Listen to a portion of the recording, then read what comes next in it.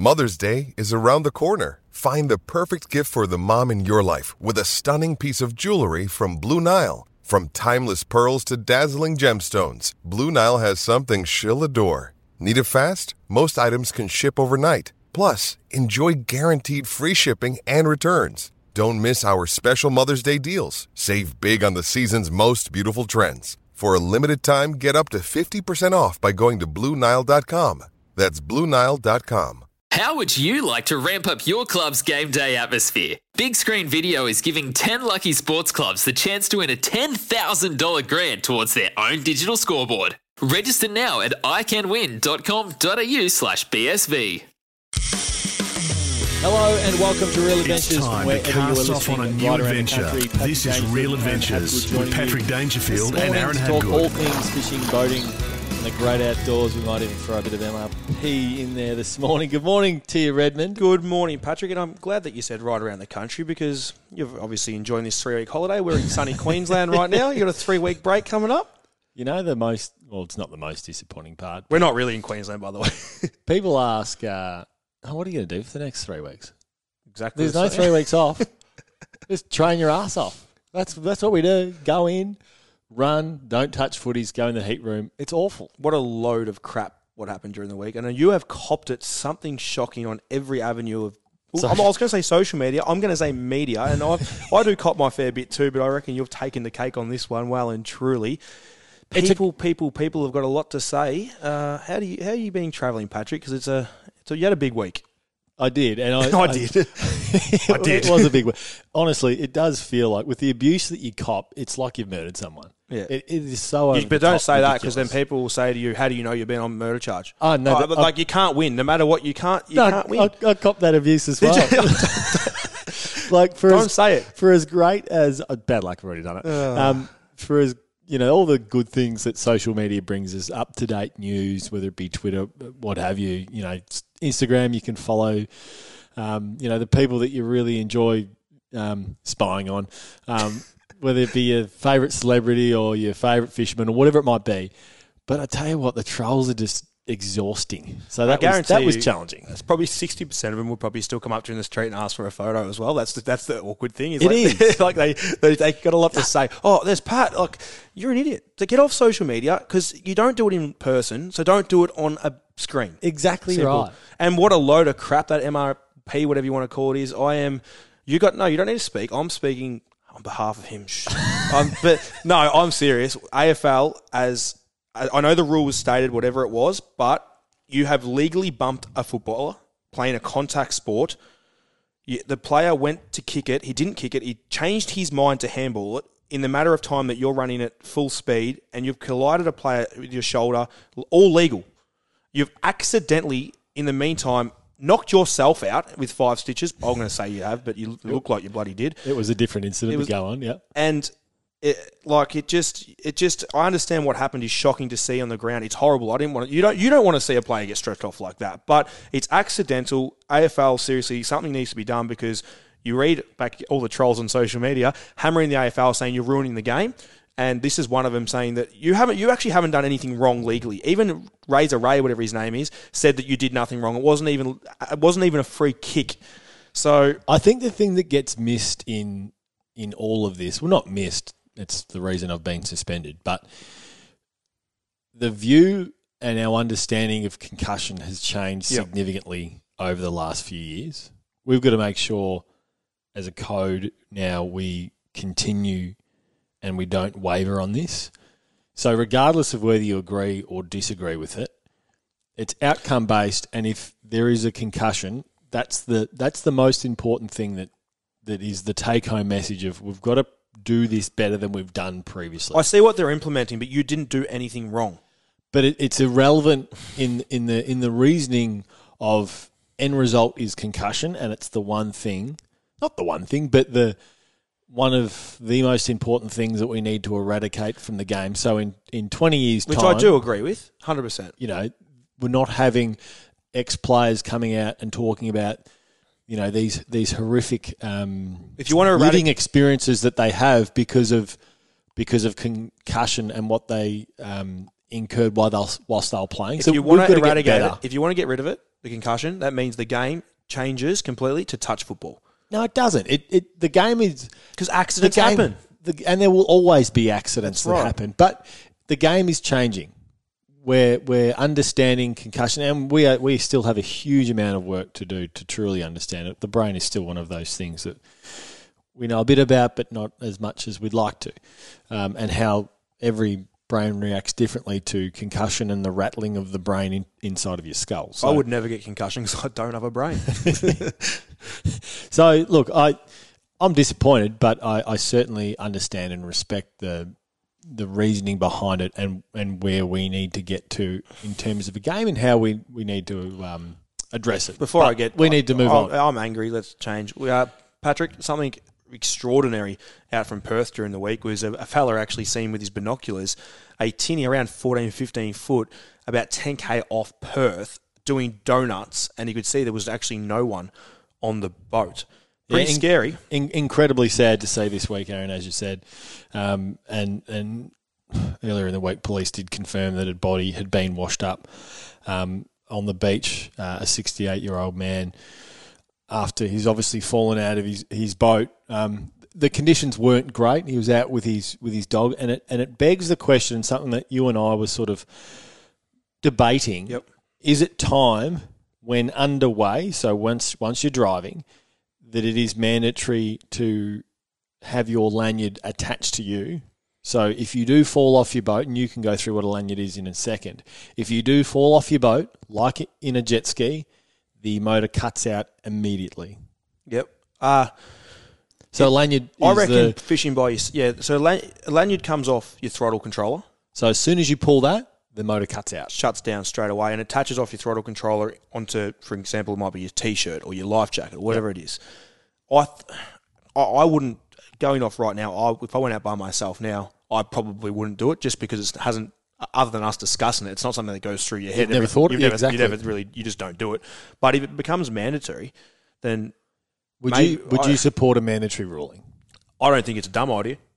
But depending on the maybe it's depending on the waterways, because it's so tragic to see. But and I know this incident it's a shocking result from the whole incident in itself. But how often, with the amount of vessels that are on the water each day around the country, it doesn't happen often either. That's sort of another argument too.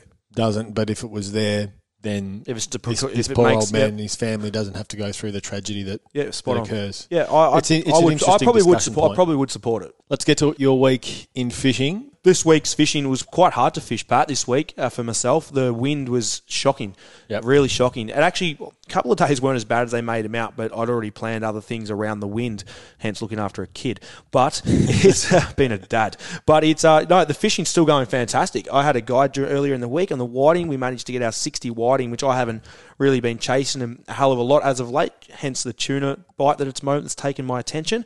But the whiting fishery was sensational, and we're going to see that get better and better in the months or couple of months to come. Offshore tuna, they're still there. I know Portland, there's some really nice tuna out of Portland, Port Fairy, Julia Percy, fishing really, really well. Yep. Down off Welshpool is fished towards the Gippsland, right up to Marlow. There are a lot of kingfish still hanging around, and people think now the colder days the kingfish shut off, but they actually don't, because what happens is we get stability, and stability is what we want. We don't want, when you're chasing these kings, we want the temperature to reach that sort of, Gwaine says 18, but anything that warmer will suggest warmer water around that 17 to 18. But in summer, it just keeps growing. But as soon as, and you might have days where you don't get bites, well, when it goes stable, you tend to be able to work out their bite times really, really well. And that's what we have in the month of March to April. So the water doesn't all of a sudden just rapidly decrease in 10 seconds because we haven't had a few 30-degree days or had 25s. It stabilises. It literally, we've got stable weather. Yeah, it's windy, but it's been that 22 to 23 a lot of the days. A couple of colder ones here and there, but it's been steady. So that's very, very good for our fishing. The calamari fishing has been on the tougher side in the past, say, 4 months since they stopped breeding. But I've noticed so many people are going out there and they're actually doing really, really well, catching plenty of calamari, which is good to see too. So, like I said, probably I'd like to say February to April is my favourite time to get out in the water and target some fish.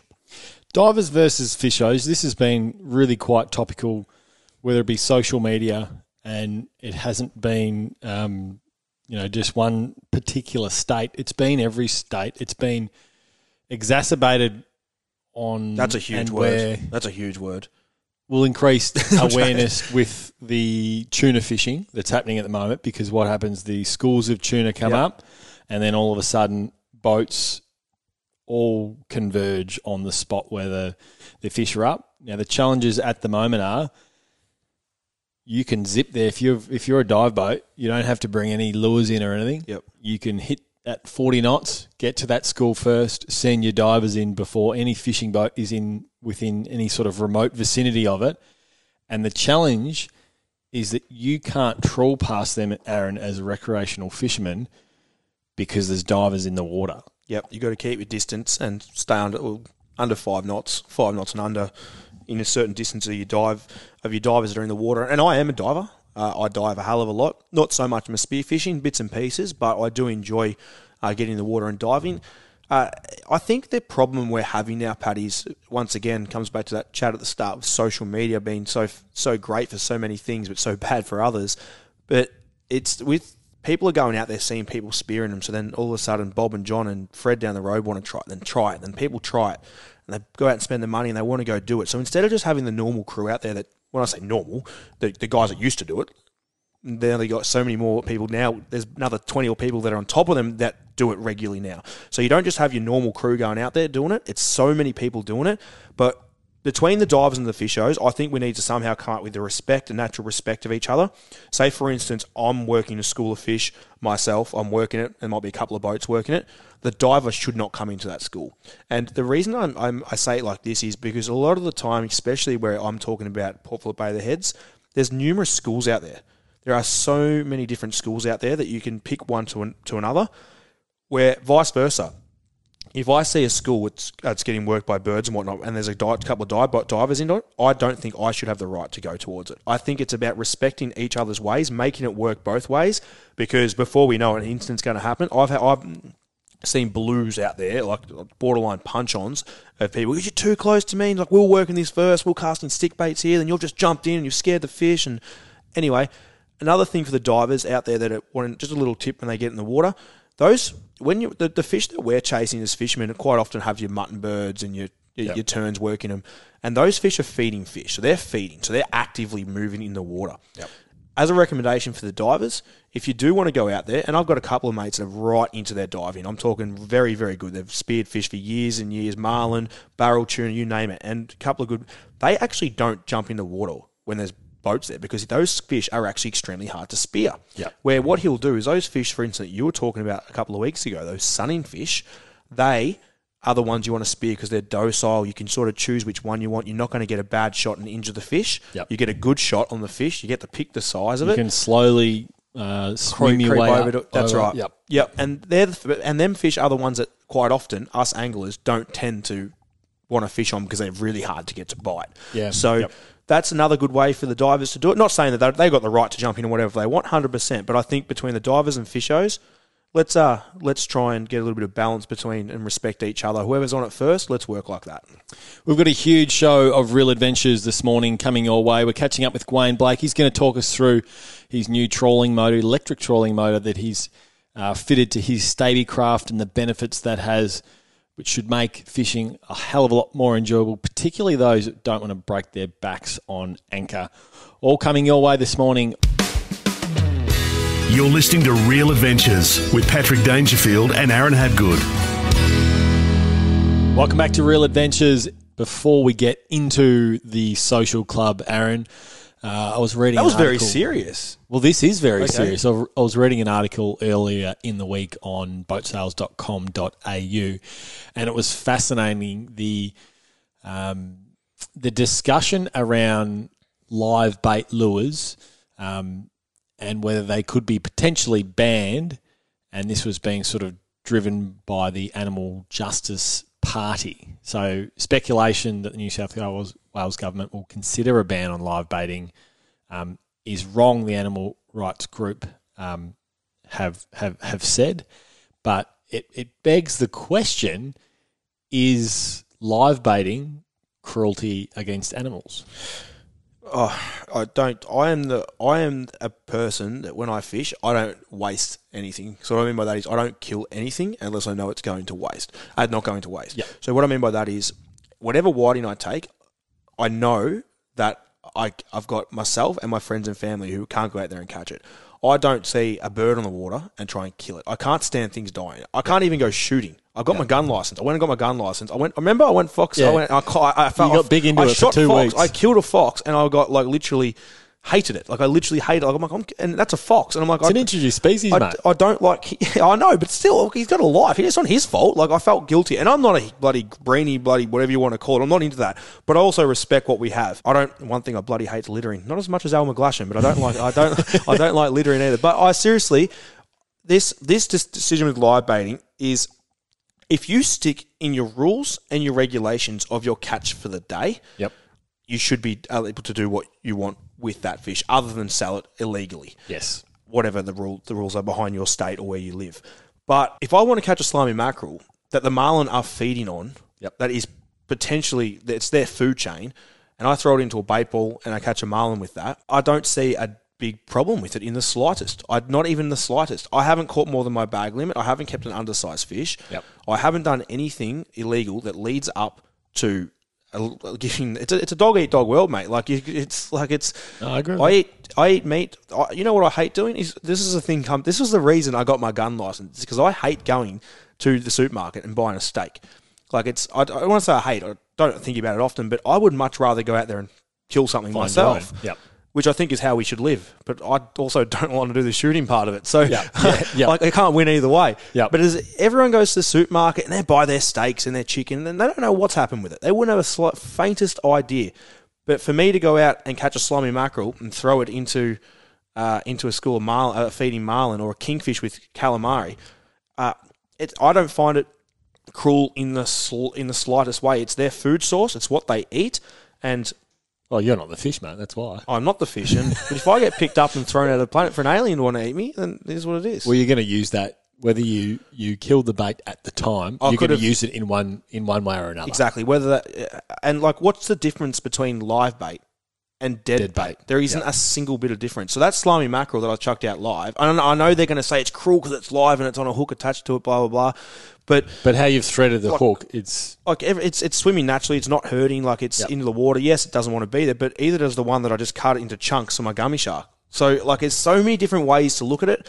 And if this does somehow make its way in, I think it'll be a shit fight. I reckon you've got a few angry fish on your way. It's time for the Social Club, where we take your questions from social media. Send us in a question if you want to ask.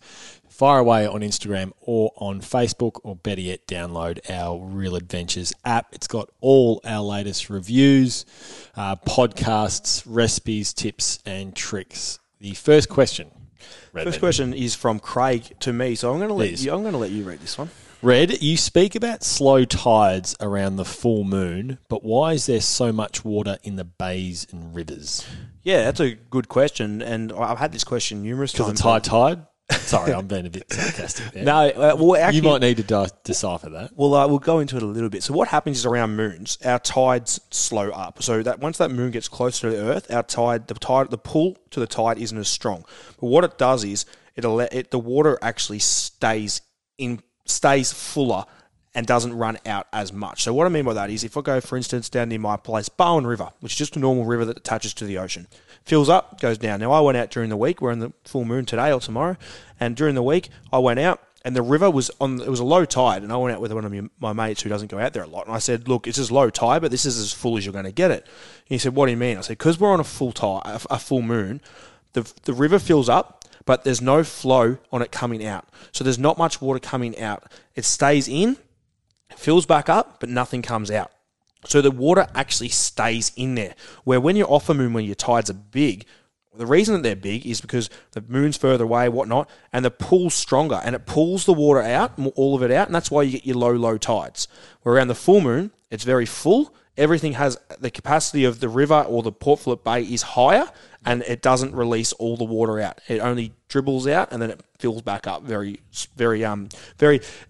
quickly. but that's why the slow tides as well. So it trickles in, but then it fills up. And that's why there's no tidal flow, because it's at its capacity, and then it slowly comes back out again. And as next week happens, Pat, as we get off this full moon, we're going to have the big tides. The water's going to rush out of the river. You're going to see the bottom of the banks again, and that's pretty much the best way to explain why you've got so much water. Rather than tide strength, it's actually the water that's sitting in your bay or your river. The next question is from Tom. Might be from Hawkins.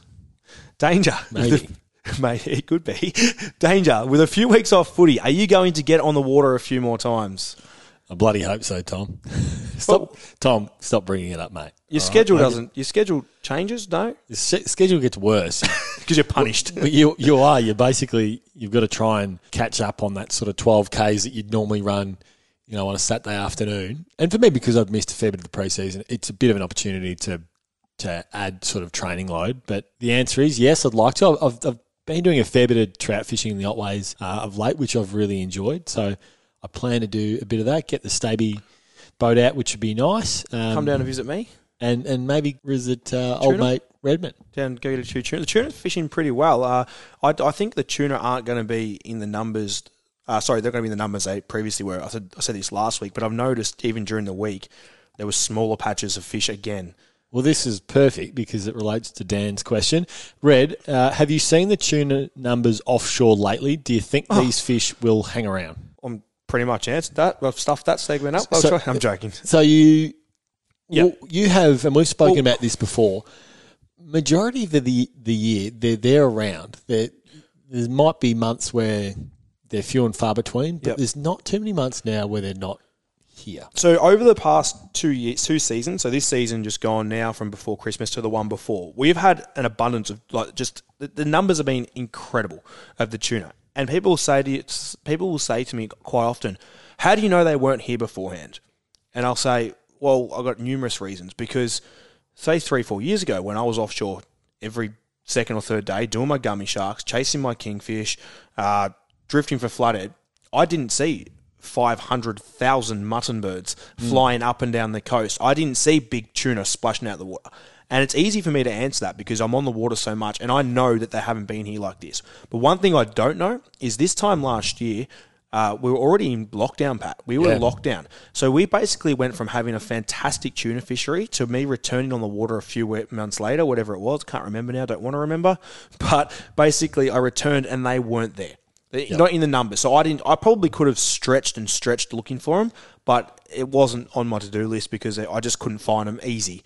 And for me, it's about going out there and having an efficient day. But so, you hadn't been able to get on the water to have a real clear picture on where they'd gone. That's right. So I don't know. Had they moved up the coast and you could chase them for a bit?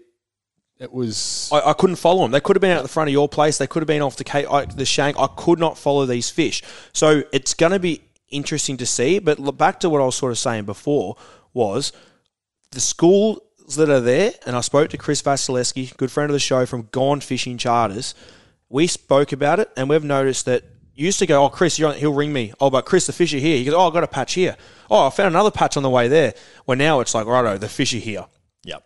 There's a big patch. There might be 5 kilometres of them, like in different patches, but 10K back, there's not another 5 kilometres. They're not plentiful everywhere. They're not as much as they were. Still in great numbers, I'm not complaining, but they were everywhere. Yep. So I think and you got to remember, Pat, these school fish, that they're 30 kilos, say, some of the bigger ones, up to 40 at times, but a lot of that 20 kilo stuff, which in Portland, we don't often get a lot of bluefin around that 20 to 40 kilo, which is what we're getting. The tuna they get down there, and Chris goes down there for his Portland charters, are between that 8 to 14 kilo to 16 kilo, the odd bigger ones here and there. So they're a different run of fish, have to be a different run of fish. Yep. They're not your Bermagui fish because they're up to 100 at times, which we haven't seen. Not one has been caught and landed out here. So it's not, that's what I'm trying to say is we don't know this patch of fish, where they come from. All I know is whatever every tuna champion, we'll call them, everyone that's involved in the sustainability of tuna fishery, including myself to charters, they're all doing the right thing. We're sticking to the rules and regs, and these numbers are coming up. I think they're at what percent? You might know a bit better than me. Can you remember? I think it's like 9% or something. Yeah, it's around that mark. Yeah, it's coming up gradually, and it's fantastic to see what we have on our doorstep. How far away before you start to look at Portland as an option to go and start any minute. Yep. Yeah, it's literally, I know of fish that got caught this time last year. So it's just more of the fact. It's very hard to go do something, and it's for me as work, I need to catch fish. So for me to go to Portland, it costs, not only because it costs money, but it's 2 to 3 days of work for me. So you're waiting for good reports of I'll probably wait for catches of barrels. Yeah, I'll pretty much wait for that for the work side of it. The charters will be up there soon, so you'll get a better gauge once the charters get there of what the life's like. But all it takes is for me and you to go down there, you and I to go down there now, and we could catch one. And they could be there already. So You've got to put the time in. You've got to put the time in. That's the thing. And for me, because I'm not casually going for a weekend's fish. I need to make a living to feed my kid. So it's about keeping all my members and everything happy on the water, locally catching fish. So by me going to Portland and spending 2.5 days, it could be for nothing. It could stuff me up for my week's work and don't get bloody paid anything for the week. So It's about, for me, being on the water, following the fish that people want to catch. For instance, at the moment, the tuna outside the heads, the whiting, the gummy sharks, the kingfish that Gwayne's been getting. The most likely fish. The most likely fish that people want to do. It's worked for me. So that there is basically the spiel on what I think is going to happen in the tuna fishery, Pat. Next question is for you, Patrick, from Tim French. Do you have any tips on easing kids into fishing? I do. I think the most important thing when getting kids into anything is to not force it on them, because we all know whenever we force something on kids, they absolutely detest it, regardless of whether they actually enjoy it or not. Make it as fun as it possibly can be, and then don't try to overstay your welcome with something that you really enjoy. So don't go out there and fish for 8 hours. Go out to the pier. Squid fishing. Squid fishing is a great example. And go there for an hour, and after that, it's time to head home, do something fun afterwards. Go to the ice cream shop. Andrew Thompson. Hi, guys. I like drifting for flatties in the bay at Port Fairy. Do you have any tips for keeping the boat straight in the drift so you can fish both sides of the boat without the lines going under the boat? Thanks. Now, Andrew, that's a pretty easy question to answer. You don't want your boat to be drifting the way that you're explaining. So what I mean by that is, you don't want to be drifting with the nose of the boat going in the direction of the wind. You don't want it to be going. That's how it's going to be going its fastest. So the wind's going to be getting caught in the cabin. You want to slow your drift down. So you actually want to drift on the side of your boat. It slows the drift down, and the boat doesn't fly with the wind. So what we're going to do there is, if the wind is a little bit breezy, get your sea anchor out that we always talk about, your parachute, your drogue, whatever you want to call it. Get it out, and we've reviewed it many a times. $35 from your local tackle store or boating store. I'm sure they'll have it there. Tie it midship. So tie it, I guess, where your windscreen is, roughly around that area, where your bow rail comes down. Tie it there, and you want to fish out the side of the boat with your engine turned towards the wind, the way the wind's blowing from. That's going to slow your drift down, and you're going to catch more flathead. You're going to have, 3 people out the side, but you're going to catch more fish because you're going to drift a lot slower. If you do want to drift the way that you're explaining there, keep your steering wheel straight, open up your clears and your hatch at your front of your boat, and you will drift straight down if you really want to do that. But what I just explained to you then is definitely the best way to be able to drift for any species, Pat. I'm not just talking about flathead. I'm talking about for a mako. If you set a mako drift out, if you set a squid drift out, whatever you want to do, you want to set your boat up on the side. You're not going to see the charter boats out chasing snapper off Bowen heads there, drifting with the wind with their nose pointed straight. They're going to be drifting on the side. They're going to have most of their punters out one side of the boat, and that's how they're going to do their best to catch more fish. So that there is basically how you set your boat up for any sort of drift fishing wherever you are around the country. That is the Social Club. If you've got a question for Aaron or I, make sure you send it into our Real Adventures social pages, or better yet, download our Real Adventures app. All aboard for Dometic. Everything you need for adventures, big or small. Mobile living made easy. Dometic.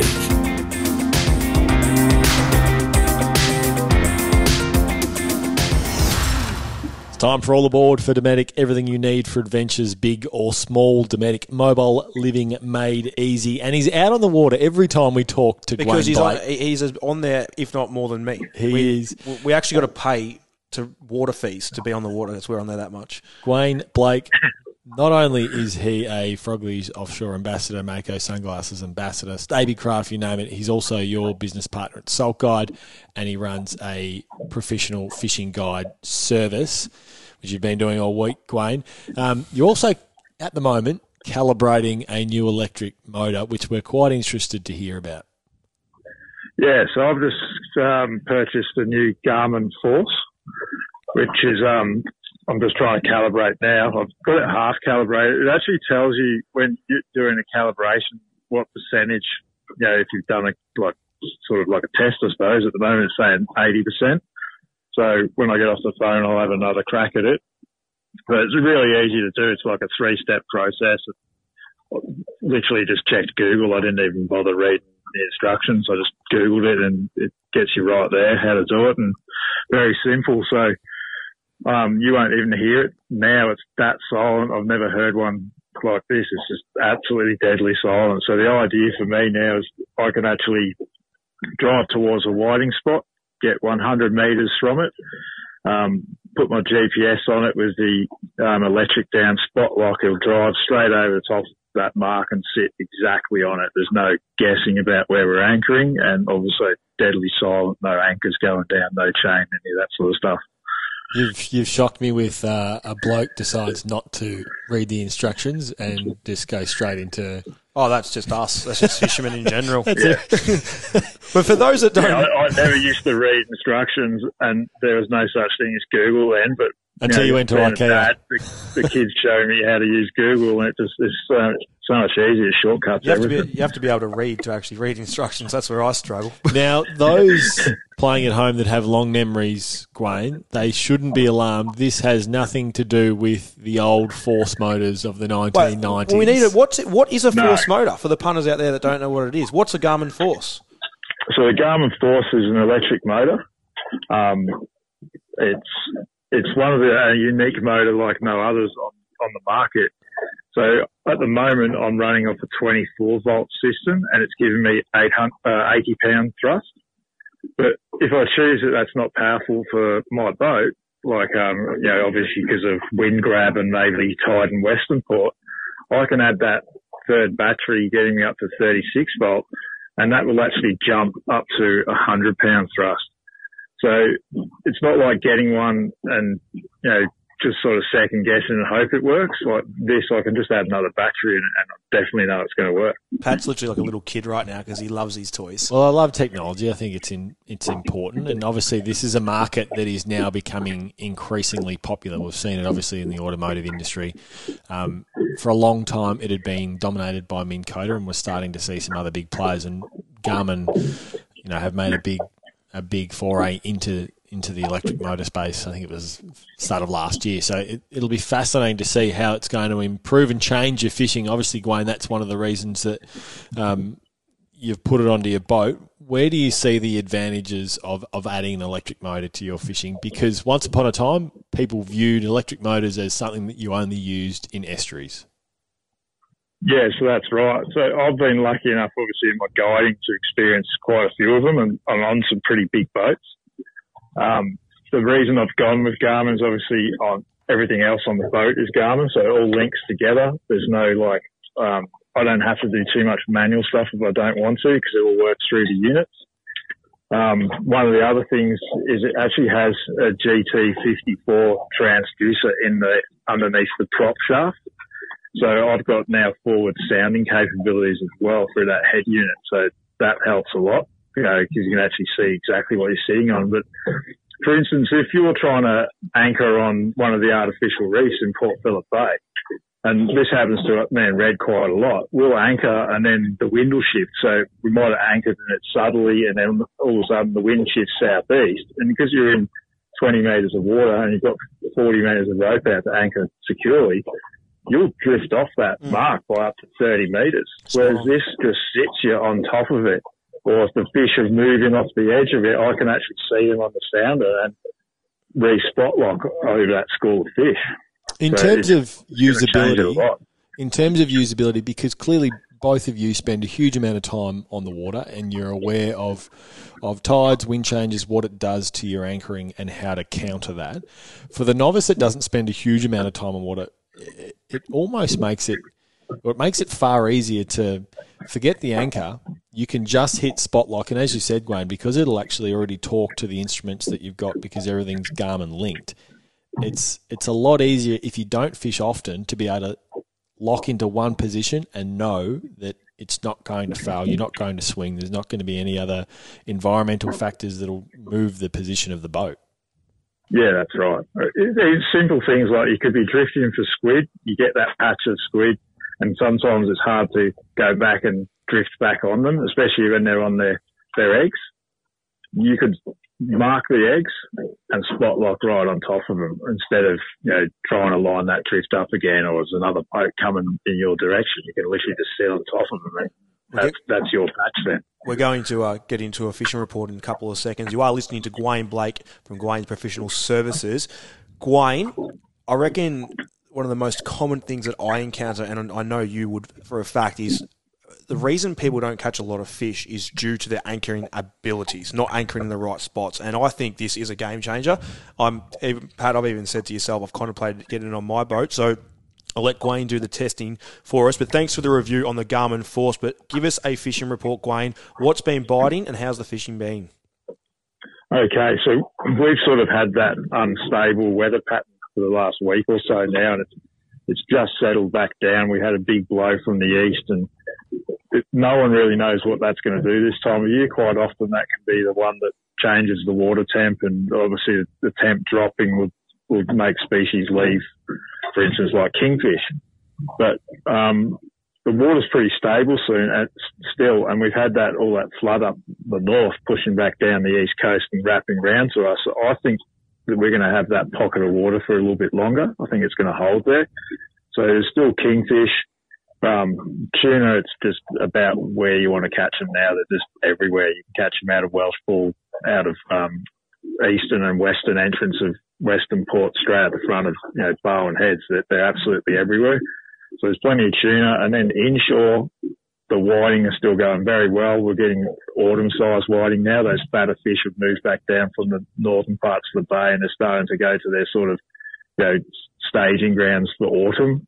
And we're getting some really big fish up to that 49, 50 centimetres. There was one weighed in at the local club the other day that was 53 centimetres. I think it went 1.03 or something like that.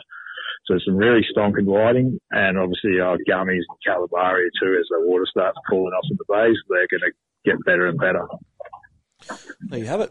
Gwayne Blake from Gwayne's Professional Services. Thanks for joining us on Real Adventures this morning, and we'll get our next report off you in a couple of weeks. Thanks, mate. Thanks, guys. Cheers. Reds Review for Club Marine. Insure your boat with Club Marine, Australia's leading provider of boat insurance. Call and ask for a PDS to see if this insurance is right for you. And now it's time for Reds Review for Club Marine. Axis Boat Baler Kit. I had a lot of my water in my boat a few weeks ago, Pat. So it got you thinking. I did get me thinking, and I was having a look online because your bilge pump's fantastic, but when you got a lot of water, your bilge pump can only produce so much water, where a bucket manually, it can assist it quite bloody quickly. This actually happened to me last week as well. I've got a little Vino's punt. I took it out in the ocean because I thought, weather's pretty good. I actually took my father-in-law out, and we discovered pretty quickly that there's a reason you don't take Vino's punts out in swell too often, because they have no capability of actually lifting the nose even when I turn down the throttle. So we had half the boat full of water. And even though... How did the water come in? Well, we punched through a wave. Oh, just from the water. And it's a Vino's boat. There's no protection up front, mate. There's no protection up front. So if I had something a little bit better than the ice cream container that I had at the back, because I had all the bait in the bucket. Continue to impress me. So this is I'm better going to than buy you one of these. This is a bit better than an ice cream container, you're saying? Yeah, just a little bit. I'm going to purchase you one. I can afford it. They're $20 from your Anaconda stores if you are a club member. I think they call it, Patrick, down at Anaconda there. But basically everything that is in the kit, you pretty much need all of it by law anyway. So you're going to have it on your boat. But the kit, what I mean by a kit, when you get a kit, you tend to keep your kit together, if that makes sense. Where if you buy stuff randomly, one's on one side of the boat, one's here, your torch is there, this is there. This is in a sealed container. Where are your flares? Oh, they're somewhere. They might be under the floor. That's right. You just don't know where I ended up putting a safety bag in just to keep it all together, because you just like your fire extinguisher's there, then there. Anyway, back to the review. Sorry. But basically all the stuff that comes in it you will required by law anyway. But the kit includes a baler bucket at around 1.5 litres, which has a built-in handle, which is mate, you need a decent handle because you're lifting 1.5 litres of water constantly out in and out. You want to have something to grip on. 50-foot throw rope with an orange float, which is extremely handy to have the rope actually floating rather than sinking down. It comes with a AA torch, but your batteries are not included. Keep that there, Pat. Get yourself some batteries. A whistle for attracting attention, a signal mirror and navigation compass, which you need to have a compass by law in your boat. And basically the kit is waterproof with an airtight container, so you can put a few other items in there. For example, your flares, if you want to keep them handy in a bucket too. So that's Red's review. It is $20 from your Anaconda. Make sure you do go and get yourself one, so basically everything stays together when you do get a bit of trouble. That was Red's review. Insure your boat with Club Marine, Australia's leading provider of boat insurance. Call and ask for a PDS to see if this insurance is right for you.